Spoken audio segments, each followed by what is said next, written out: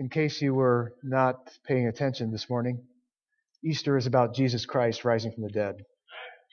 2,000 years ago he did that. He's still alive today, and that's our hope.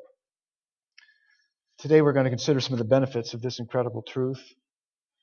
What difference does it make to us today that Jesus rose from the dead? What we'll see is that one way it makes a big difference is we rejoice in hope. We rejoice in hope, no matter what suffering or hardship we're facing. The way you live now is completely controlled by what you believe about your future.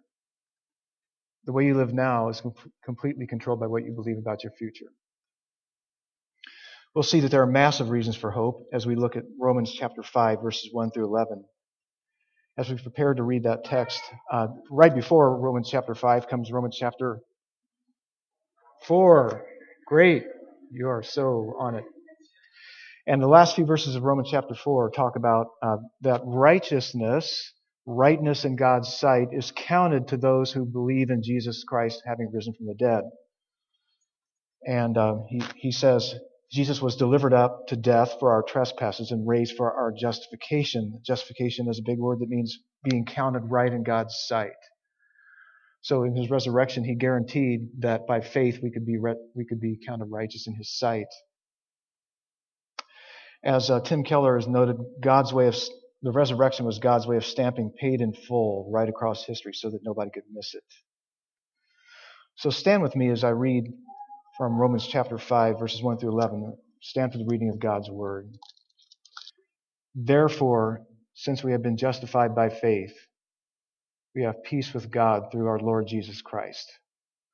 Through him we have also obtained access by faith into this grace in which we stand, and we rejoice in hope of the glory of God.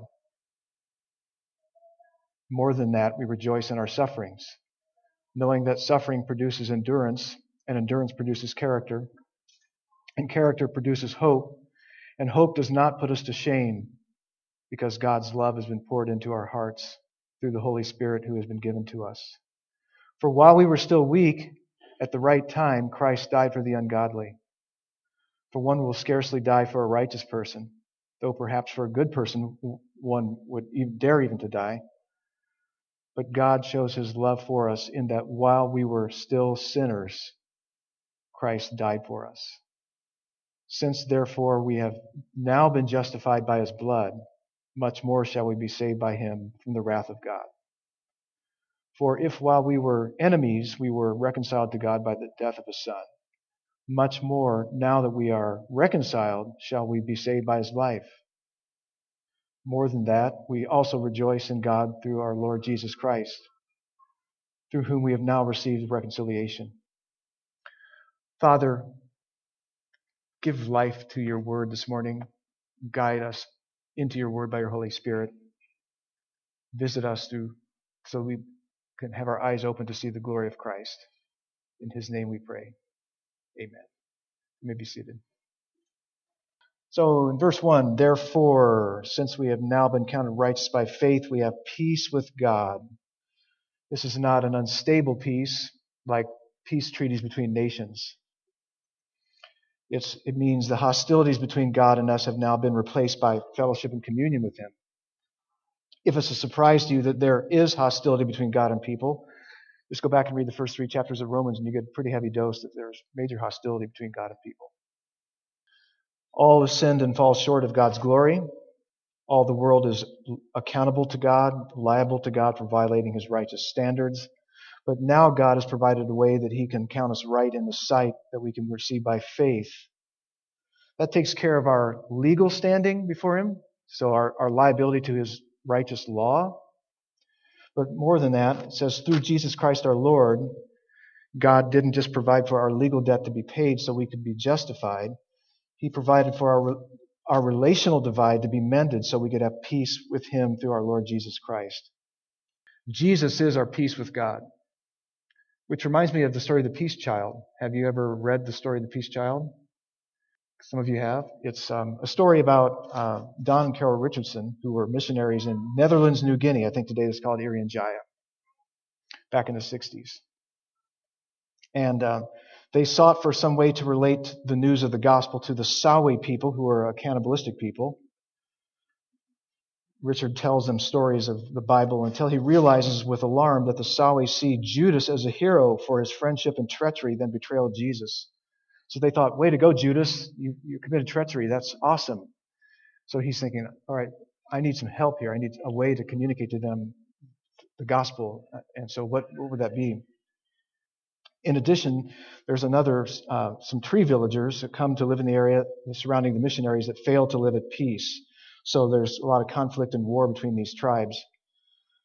The missionary Don Richardson announces to the village leaders that until peace comes to the area, he's going to leave for another Sawi village. They were desperate to keep the missionaries in their supply of steel tools, so they liked those metal tools, and they didn't want to lose the missionaries for that sake. So the Sawi perform a peace child ceremony. Each village presents the enemy with an infant as a peace child. As long as the child lives, they explain to Richardson, the village lives at peace. In case of an offense, someone may plead the peace child and strife will cease. So he's able to take that analogy and eventually lead them to embrace Christ because of the reality of the peace child. Jesus is that peace child between two warring parties. In verse 2, Paul writes, also through Jesus we have obtained access by faith into this grace in which we stand. This grace refers to the right standing and peace we have through Jesus. Paul's point is that we didn't get placed on probationary status with God when we came to faith in Jesus. Through Jesus, we gained permanent access to these grace gifts in which we continue to stand because our access is through Christ himself as resurrected Son of God and Savior. So as permanent as Jesus is, we are locked in to our stand before God, to the grace in which we stand. And because we have permanent access into this grace of justification and peace, we rejoice, he says. That word means we joyfully, confidently boast. We exult in hope of the glory of God. What does he mean by that? What he's saying is, he means we exult in the certain hope that what God has begun in us by grace will surely result in our being glorified when we are resurrected. It's like Paul says in Philippians 3:21, Jesus Christ will transform our lowly body. Did you know you have a lowly body? And it's getting lowlier and lowlier all the time? Yeah. Transform our lowly body to be like his glorious body. So Jesus' body is the model. Yes, we long to see his glory, but that will be when we are sinless and perfect and immortal and even more ravishingly beautiful than you are now. You're a pretty beautiful group, so you have a lot going for you. And radiant with the glory of God. Whatever your hope for your future is determines what you rejoice in, what you exult in now. Whatever your hope for the future is determines what you rejoice in, what you count as joy now. If it's retiring with enough money for ease and travel, you will exult in the buildup of your retirement account. If it's getting married, you rejoice in how your relationship with your loved one is going. If your hope is in the Blazers going far in the playoffs, like Greg, then I won't comment. These are not in and of themselves all bad things, but at the top of your hope list by far should be hope in being eternally glorified through Christ. Really, it should be. And we need the Scripture to tell us these things because otherwise it just sounds weird to us. But it's the greatest thing we have going for us, to be transformed, sinless, deathless, sorrowless, painless, glorified, radiant, never to die again, no more sin. That's our hope. In verse 3, Paul says, even though already we are beginning to rejoice in hope of the glory of God, we are not yet transformed to be like him. It's a process. Between then and now, we have many sufferings. So not only that, but we rejoice in our sufferings. Sicknesses, relationship pain and disappointments, rejection, injuries, mental illnesses, financial problems, loneliness, job loss, can't get a job, lousy job, unrealized goals and dreams, crime, victimization, persecution, fears, anxieties, death of loved ones, aging, facing our own death, to name some of the things that we struggle with. Okay, so we rejoice in hope of glory, but we groan and complain about our present sufferings. Well, no, Paul says we rejoice in our sufferings. Surely Paul means we rejoice in the midst of our sufferings.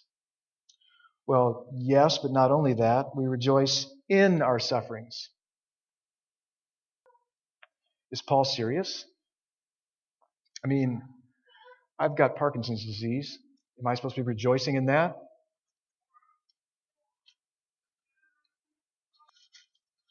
Well, the answer as to how we do that is not your favorite alcoholic beverage.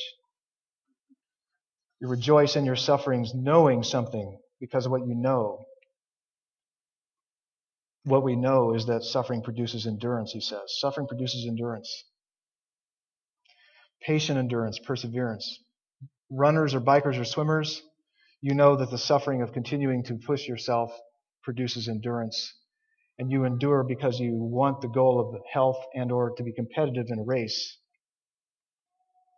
So, do we really rejoice in our sufferings? Well, my experience is it's hard. It's really hard to have the emotional experience of joy in suffering. I think Jesus experienced that as well. In Hebrews it says, for the joy set before him, he despised the cross. He endured the cross, despising the shame. So it's kind of like by faith you keep embracing joy, and you hope that it becomes more and more of reality in your life in this world.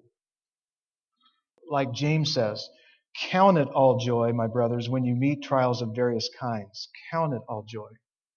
You may not be feeling joy, but count it as joy. And by faith, keep on the joy journey. Pray that it becomes more and more of reality in your life. Because you know the testing of your faith produces steadfastness. So James on the same track as Paul.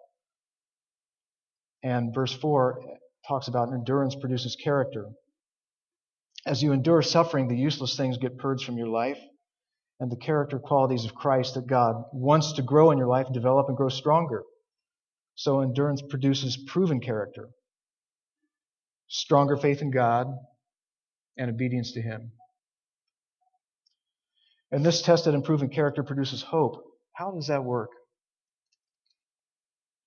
Because stronger faith and moral transformation evidences that God is changing you. This assures you that hope of future glory is real as God conforms you more and more to Jesus. Diamonds are the hardest natural substance on earth. They're renowned for their strength, their durability, and stunning beauty. And you've got to get one to get married, right?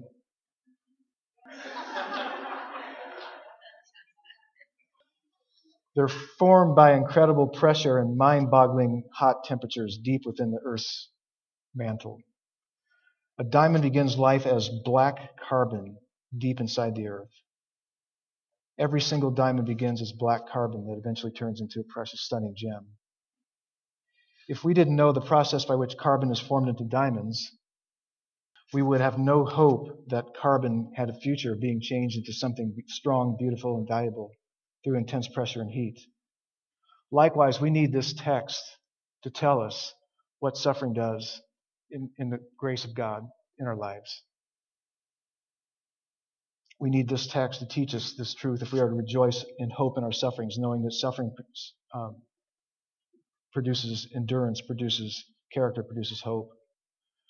What happens if we don't respond to suffering with joyful confidence and trust in God's good purposes in our suffering? What happens if we don't? Well, the result can be bitterness, despair, giving up, even hopelessness instead of hope. Could our failure to respond in joyful trust in God ruin us, even to losing our faith?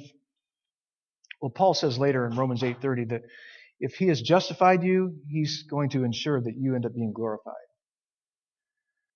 That's good news. There's no fallout. But that doesn't mean that those whom God has justified don't have seasons of great faith struggles and don't experience feelings of bitterness, despair, or hopelessness. It does mean that God is at work in us to overcome these hope defeaters and depleters. God uses His Word, His people, and our prayers to build our hope. And we need these regularly. We need them constantly. So it's like, don't just talk about doing your devotions, saying your prayers. This is a lifeline. I need the Word of God. I need your prayers. You need your prayers. I need your prayers. We need one another's prayers. We need one another to help one another keep hope robust and growing. Johnny Erickson Tata is a quadriplegic from a 1960s diving accident. In recent years, she has also been experiencing chronic, nonstop pain. She writes, "This present life crisis has tripled my heart's longing for the ultimate healing that will be mine just around the corner in heaven. My friend," she says, "this is not a daydream or a pleasant diversion for me. It's a lifeline. It's hope. It's sanity. It's a place where my mind can go when it's way too difficult to contemplate where I am." In fact, what we need most from God to keep drawing us back to Him when we are losing hope is what Paul says in verse 5. In verse 5 he says, "Hope does not put us to shame because God's love has been poured into our hearts through the Holy Spirit." We who are right with God through faith alone in Christ need to know that it is worth continuing to hope in God because our hope will not put us to shame. You'll not be ashamed of your hope. And our hope will not put us to shame because God's love has been abundantly, lavishly poured out in your heart through the Holy Spirit. You've got lots of love of God poured into your heart. Richard Baxter, a pastor of the 1600s, said, "It is God's love poured out into the heart by the Holy Spirit which must make us rejoice in hope of the glory of God. This will do it, and without this it will not be done." This is what we need in suffering, a constant sense of God's love for us. He doesn't take us through suffering and trials because He doesn't love us, but because He does love us. Because He does love us. He knows exactly what we need to prepare us for glory. He doesn't just tell us that suffering produces endurance, which produces proven character, which produces hope. He freely pours out His love into our hearts so that we know and experience His love, so that we don't lose hope in suffering. You know this on a human level, don't you? When you're struggling, if someone's helping you, they're more or less helpful, those things are good, but if you know they love you, that gives you hope. One said, "The love of God will overcome abundance of temptations which no man's wisdom or learning or knowledge of the words of Scripture will overcome. No arguments will draw a loving wife or a loving child from parents or husband that they know loves them." So God's abundantly poured out His love in our hearts, but as the measure of love is sacrifice, Paul will spell that out in verses 6 through 11 of Romans chapter 5. He talks about in verse 6, "While we were still weak, at the right time Christ died for the ungodly." Weak has a sense of total incapacity for good. It means the person is helpless to get themselves out of their dilemma. At the right time Christ died for the ungodly. Could mean at the right time in God's plan of redemption, but it may well just mean that He died at the right time to rescue the ungodly from their peril. He didn't die for people because they deserved it. He didn't die for people who just needed an inspiring example to help them reach their potential. Christ died for the ungodly. And that's proof of His love, proof that He loves us. We who are weak and helpless in our ungodliness, hopeless in our ungodliness. And then he makes this example in verse 7. "For one will scarcely die for a righteous person, though perhaps for a good person one would dare even to die. It is rare that someone will die even for a righteous person," he says. "It may be that for a good person someone would dare to die. Someone might die for a person who has done good for them. People do give their lives for people they are close to, spouses, children, combat buddies." But in verse 8, "But God demonstrates His own love for us." How? In that while we were still sinners, Christ died for us. While we were still sinners, Christ died for us. God shows now in the present His love for us by what He did 2,000 years ago when He gave His Son to die for us. This is the way we know God's love for us. If you don't know Christ died for you as a sinner, as an ungodly person, you don't know His love. This is the greatest demonstration of God's love for us because sin is the root problem we have, and Christ's death for us was our only hope to be saved. God took the initiative. God took the initiative. He didn't wait around for us to start thinking, hey, I think I need God. He took the initiative. He didn't die for sinners because he detected them moving toward him or because he saw great potential in them. While we were still rebels, blindly following our own way, our own religion, our own spirituality, our own morality, Christ died for us. And then he says in verse 9, therefore, since God has demonstrated his love by giving his Son to die for sinners, therefore our hope is certain that he shall preserve us from his coming day of wrath. And there is a day of wrath coming. There's a day of judgment coming. And we need to know that. Christ's death guarantees if we put faith in him, we don't have to endure that wrath. Since in his love we have now been justified by Christ's blood, much more shall we be safe by him from God's righteous wrath. If God already did the harder thing, so to speak, paid the legal debt we owe to sinners by the blood of his Son so that he could count us right with him when we trust Christ, how much more will he do the easier thing and save us from his wrath who are already justified? Christ already absorbed God's wrath against us by his death. And verse 10 makes a similar argument as verse 9. If while we were enemies of God, we were reconciled to him by the death of his Son, if by the sin-bearing death of Jesus he removed the enmity, the hostility between us and God, so as to reconcile us as friends, he's made us to be his friends, how much more, now that we are reconciled as friends to him, shall we be saved by his life? If God has done the harder thing and reconciled two warring parties like Peace Child, by his Son's death, much more, having accomplished reconciliation, shall he save us by the life of the resurrected Son of God. He not only died for us, he lives for us. He intercedes for us. We mentioned this last week. Romans 8:34, who is to condemn? Christ Jesus is the one who died. More than that, who was raised, who is at the right hand of God, who is indeed interceding for us. It says similar in Hebrews chapter 7. Christ is able to save to the uttermost those who draw near to God through him, since he always lives to make intercession for them. So Christ constantly has you in his mind. He's constantly upholding you. He's constantly keeping you in his saving tractor beam. He's constantly interceding for you. So we are justified and reconciled by Christ's death. We shall be saved by his resurrected life. We shall never experience his wrath. In verse 11, more than that, or better, not only that, we also rejoice in God. Not only do we know that if we have been counted right with God and reconciled by faith in Christ, we shall be saved by his life, we also rejoice in God through our Lord Jesus Christ, through whom we have now received the reconciliation. Paul has said we rejoice in hope of the glory of God. We rejoice in our sufferings. Now he says we rejoice in God himself. We don't just rejoice in our final glory or in our sufferings, knowing that they are producing endurance, character, and hope, but we rejoice in God himself. God is the prize. He's really what we long for.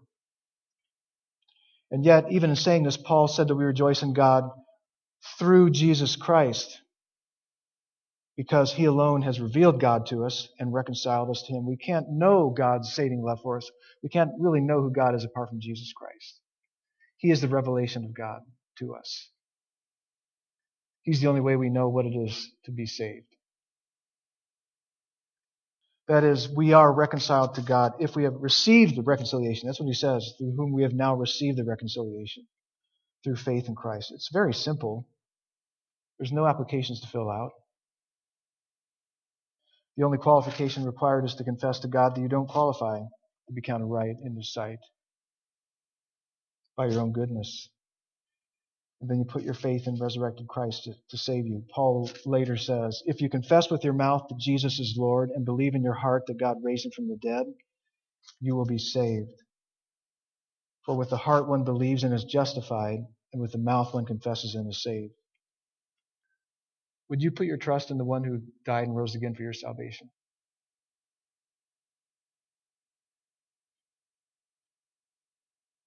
Tim Keller said, if the death of Christ happened for us and he bore our hopelessness so that now we can have hope, and if the resurrection of Christ happened, then even the worst things will turn into the best things, and the greatest are yet to come. Father, we thank you at your stunning, amazing grace in giving us Christ, reconciling us to you. He is the peace child. In him we're covered from ever enduring your wrath. Through him you've poured out your love abundantly to our hearts. I pray, Father, that we would be a people who just more and more live out of the love that you have for us in Christ. We know that we are deeply loved. We know that we're mightily saved in him. And we'd be people who rejoice in hope in the midst of our sufferings, rejoicing in you, rejoicing in hope of the glory of God. We ask this in Christ's name. Amen.